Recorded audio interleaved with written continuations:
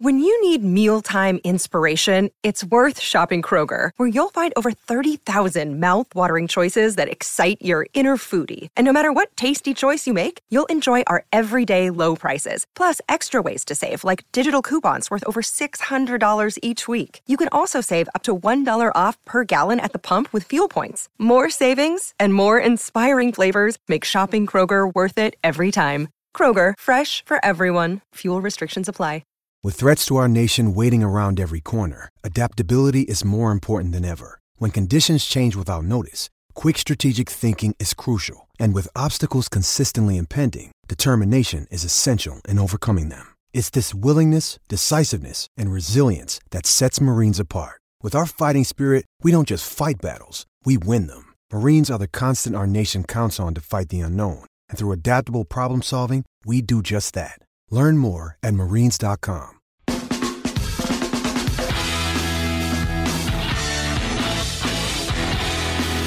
The one guy that I know is going to succeed is Foskey. I don't know how he cannot have success. He could be our next Cam Jordan. He has the same measurables like Marcus Davenport, and Marcus Davenport is hell when he's well, but he's hurt all the time. Well, this cat is not hurt. He always plays.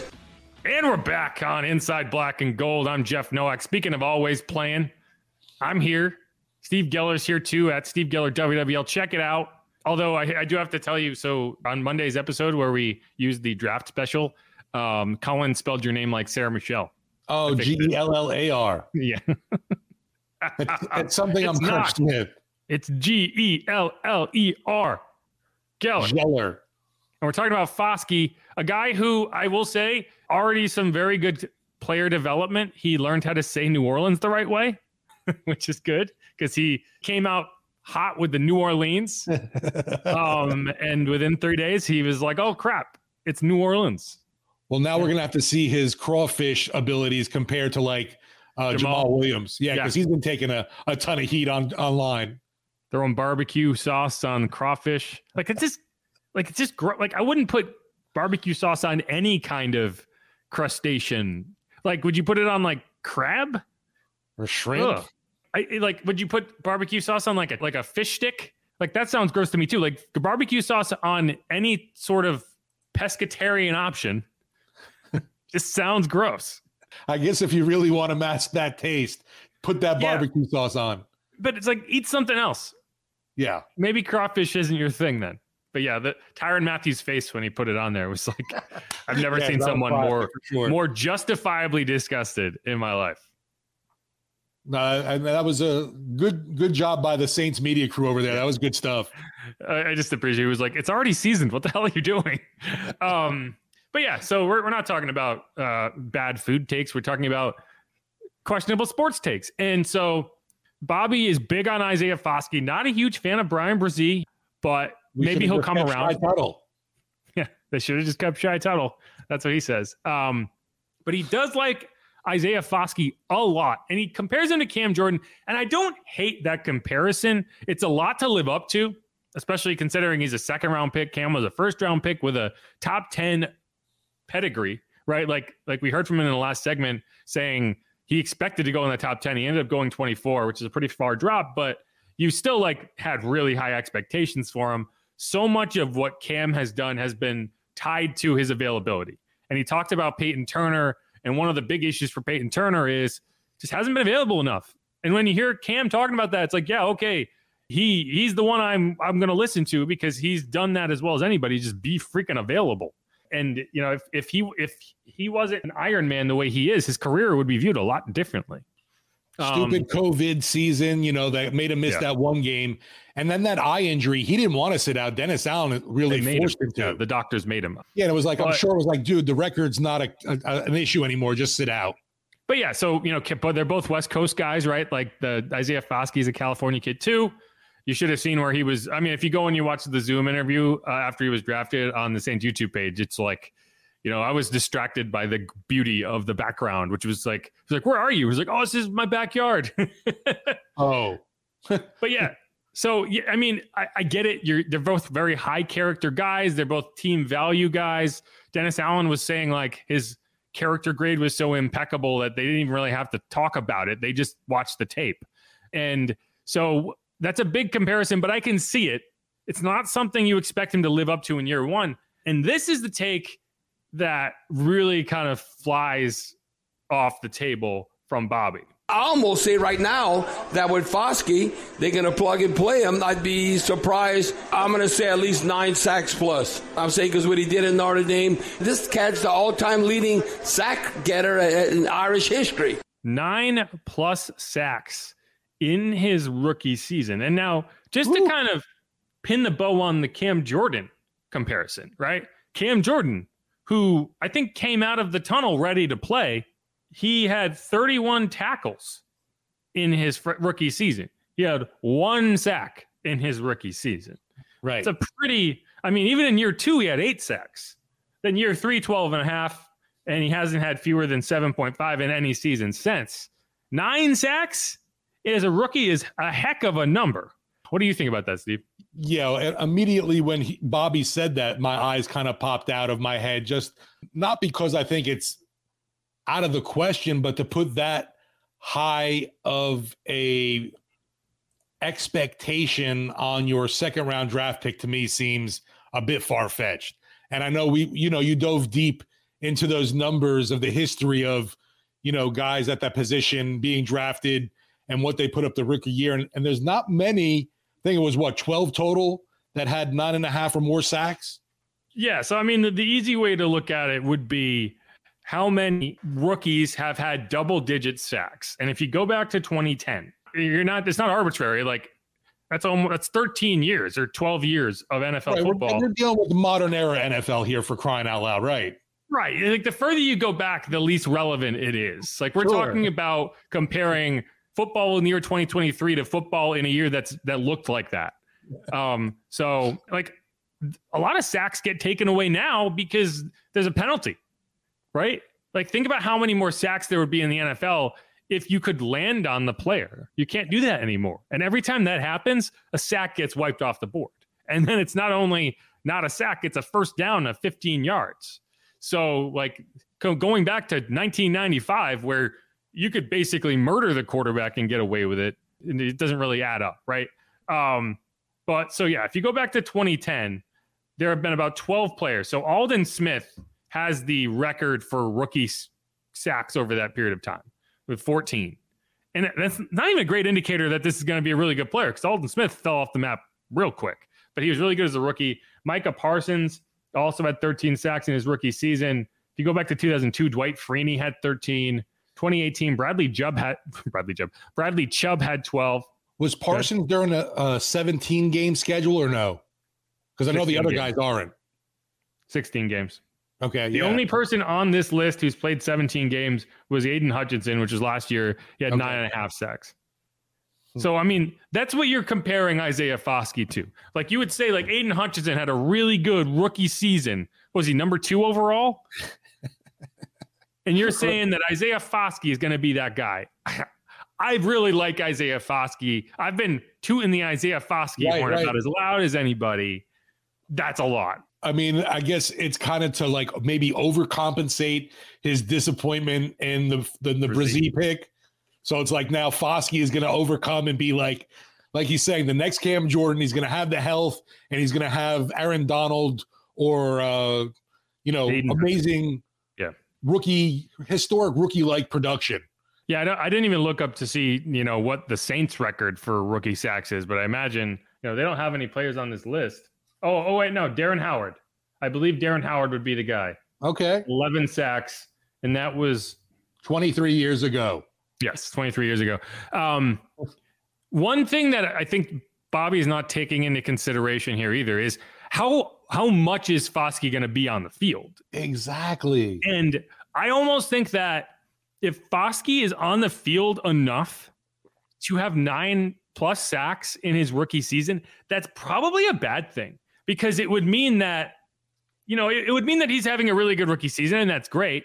But it would also mean that Peyton Turner is a non-factor. I was going to see either he's hurt again or he's another healthy scratch. Either way, you're right. Things have gone dramatically wrong. Yeah, right. Like it would basically mean like he's out of the equation because 9 sacks is a lot for a regular player, let alone like a guy in a rotation. So, I mean, because this rotation is going to be pretty steep. I imagine you're going to try to limit Cam's snaps to an extent. I don't think you're going to see him play 98% of the snaps like you have in some years, but he's still going to play a lot of the snaps, probably going to play in the 90s, low 90% wise. Yeah, he won't even let Dennis Allen take him off the field. We know that. No, I mean, like they'll be lucky if he lets them take him out for 10% of the snaps. But and then you're going to have Carl Granderson, who I think they're going to want to have in that rotation. Absolutely. And then Tano Passanio, and then Peyton Turner too, who I think you owe it to yourself to try to get him in a rhythm, to try to get something out of him so that you can go into year 4 and have an idea. He's going to be a guy they have to make a decision on that 5th-year option. Like they picked up the 5th-year option on Marcus Davenport. That's what he played this last season on, and it didn't work. It was not good. And he ended up going to Minnesota. Right. So like you really need to figure out this year if Peyton Turner is going to be someone that you can actually count on.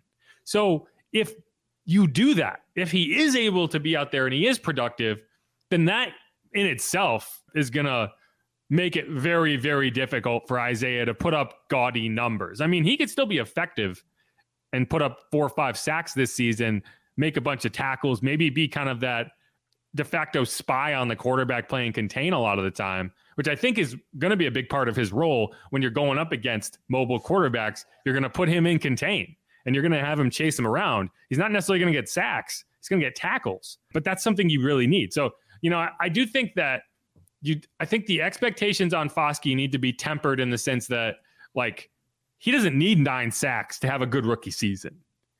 You need to be impressed with your eyes. You need to see it before the numbers start rolling in, because I'd like to see Peyton Turner get a huge year 3, right? I'd like to see him get 9 sacks. That's the guy I want to see get 9 sacks. Yeah, right. Exactly. Because how many years does Cam Jordan have left? Right? Like, you have Isaiah Foskey under contract for 4 more years, but you want to be able to say, man, Cam's going to retire, and then we can roll out Peyton Turner and Isaiah Foskey and have your 2 defensive ends under contract, right? So that's kind of where I land on it. Another day is here, and you're ready for it. What to wear? Check. Breakfast, lunch, and dinner? Check. Planning for what's next and how to save for it? That's where Bank of America can help. For your financial to-dos, Bank of America has experts ready to help get you closer to your goals. Get started at one of our local financial centers or 24/7 in our mobile banking app. Find a location near you at bankofamerica.com/talktous. What would you like the power to do? Mobile banking requires downloading the app and is only available for select devices. Message and data rates may apply. Bank of America NA, member FDIC. Yeah, I'm hoping that Peyton Turner, I would agree. I would love to see nine sacks from a Peyton Turner. For me, like, initial rookie expectations for a guy like Foskey is more around the range of like 3.5, 4.5 sacks. And I guess after Bobby's predictions, that feels like super low. Yeah. And I feel like, Bobby, I think he's trying to pump the guy up. I do think, when you're talking about a rookie getting a significant number of snaps, which I expect Foskey to be a big part of the rotation, the biggest thing you want from him is to not be a liability, right? Like, you want him to be consistent. You want him to hold up against the run, which is, I am a little concerned about the run part of his game. He needs to, I need him to play contain well before he gets upfield and tries to take the head off a quarterback. But we'll see. Like Micah Parsons was a guy who you could probably look at and say, yeah, this, if you want to have really high expectations, that might be where you look. Just the athleticism that he can drop and do a lot of things. But yeah. Like you said, though, before, who knows with the Cajun Cannon's predictions, because he was all over Mr. Andy Dalton being this team's starting quarterback during training camp. I do trust him more in the quarterback realm than I do in the pass rush realm, right? But we'll see. And there's one other player that Bobby is gassing up to the point that he's about to explode.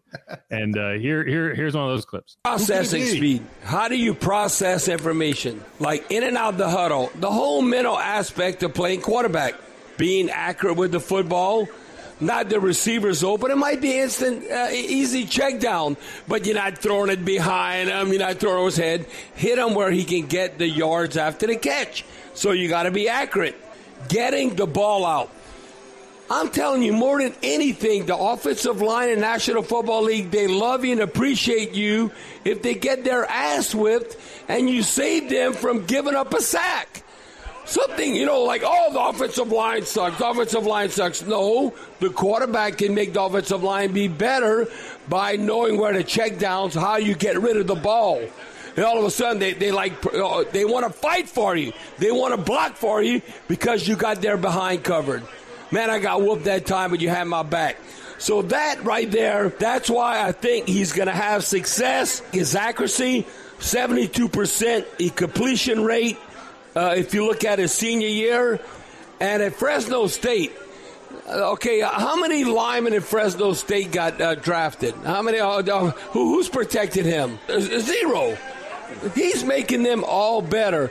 I'm telling you, him waiting in the wings. I don't know if he'll ever be an ultimate starter like Drew Brees, but he'll be that quarterback who's going to be a professional, is going to have a double-digit career, because I think he understands what it takes to be a winning quarterback.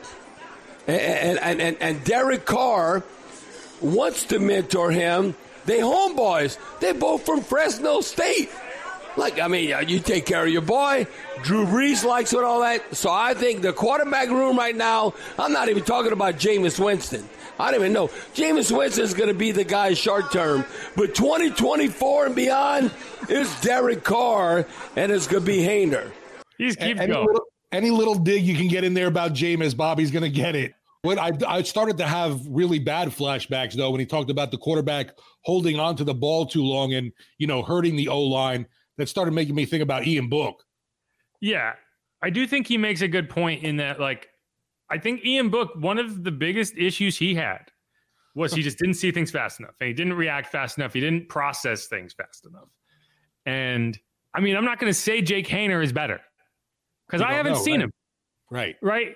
But you do get the vibes around him, and the offense he's coming out of, and the amount he had to shoulder is significantly more than what Ian Book had to do at Notre Dame. It's just a fact.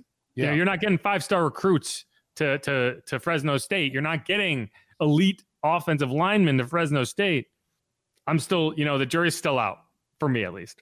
Yeah, obviously, when you start throwing Drew Brees named comparisons in there, and strictly really just because of height, you kind of got to just slow your roll a little bit. I haven't even been to rookie mini camp.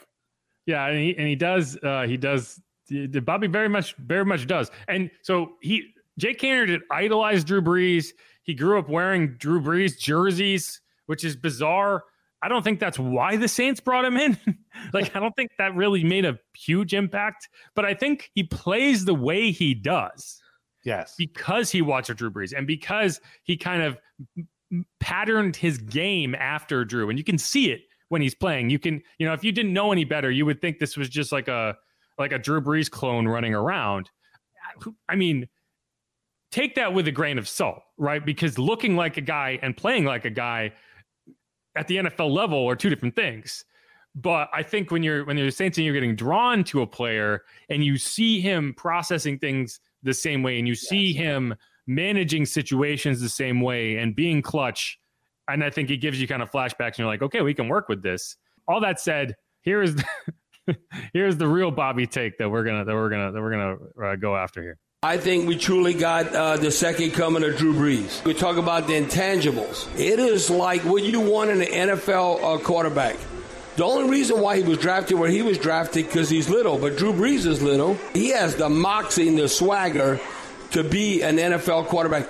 Moxie and swagger. Not at the combine. The second coming of Drew Brees. That's rough, right? Yeah, we should retire that one early. Can we not? Can we not do that? That's not fair to him. That's not fair to Jake. Although, you know what? Like you mentioned, I've seen the clips and everything, him in the Brees jersey. He probably loves that comparison, though. I don't think he does. I think that he wants to be... He wants it to be known that he's modeled his game after Drew Brees, and that's kind of who he looked up to. I don't think he wants to walk in the door with people saying, oh, my God, it's another Drew Brees. That's not what I would want to have to walk into. It's can you give me some time here? Can I learn the playbook before you start anointing me the next Drew Brees? because, like, I think he's going to be fine. But like, his first step is being a backup. Can he even back up Derek Carr? Like, that's what you got to figure out first, not whether he can be a Super Bowl Hall of Fame quarterback. Hayner's another one that had one of those Saints videos they posted. The background, simply awestruck, drop your mouth, amazing. And I was like, where are you broadcasting from? Because I want to be there. Did you see that picture they put of Jake Haener in the Saints jersey? In the Saints jersey? Yeah. Okay. So have you seen the movie We're the Millers? Yeah. Okay, the kid who pretends to be his son looks just like him. You know what I'm talking about? Yeah, that's funny. Same guy. All right. That's it. That's all I got. Well, we'll be laughing all the way till whatever. If the Cajun Cannon's right again. I hope he's right. Yeah, and we do have the second coming of Drew. I do understand, though. That's why, with both clips, he kind of expounded more on that second one where, more of that decision-making, the completion percentage, the accuracy, getting the ball out quick for his offensive line, explaining a little more of why he had that Breeze comparison, and which makes it a little more stomachable. But yeah, that's all I got. I'm looking forward to seeing all these guys. Rookie minicamp is going to be May 12th through the 14th. We're going to get access on the 14th, which is a Saturday. So mark that down. It's 10 days or 12 days from now. It starts on the 12th, which is 10 days from now. We'll get access on the 14th, which is 12 days from now. So looking forward to that. We'll hear a lot from guys like Jake Haener, from Isaiah Foskey, from Brian Brzee. The first time we see them all in action, and obviously all these UDFAs. So that's going to be really interesting. Yeah, Kendra Miller, I want to see what more comments he has after, checking out the facility. And obviously he made big waves on WWL saying he's coming for that number one spot, and want to see if he's taking Deuce McAllister's heat at all and being like taking a little bit of a chill, Grasshopper. Well, I don't anticipate we'll see him working. Still recovering. Yeah, I'm pretty sure. I mean, he might be working off to the side with trainers, but I don't think that he is completely back yet from that knee injury. Dennis Allen said they're going to start him off working with trainers, and I imagine, that's going to be the first go that he has. So, maybe OTAs, maybe mandatory minicamp, but I would be very surprised if we see him doing any real work at rookie minicamp beyond getting the playbook and kind of doing classroom stuff. Like that's what Rashid Shaheed did last year. Like, we saw him there. He wasn't working. So I think that's what we'll see with Kendry too. But we'll get more into that. Next episode, I want to break down like the full UDFA class and really get into some of the background on some of these guys. So keep an eye out for that on Friday. But otherwise, that's going to be it for Inside Black and Gold today. Steve, any parting thoughts? No, looking forward to this weekend too, just to get a break from the draft and try to do, instead of draft festin', jazz festin'. You going to go? I'm hoping to, for sure. Also, I heard Jazz Fest could be renamed Line Fest this year because of the crowds and everyone complaining about the new, patchless stuff. Yeah, I heard it was better on Saturday than it was on Friday because the Friday crowds were huge and that really overwhelmed everything. But it seems like they've got it sorted out, so hopefully that's the case. Anyway, all right. This is Inside Black and Gold. Make sure to subscribe. Tell your friends. Tell your mom. Tell your dads. No, they're not invited.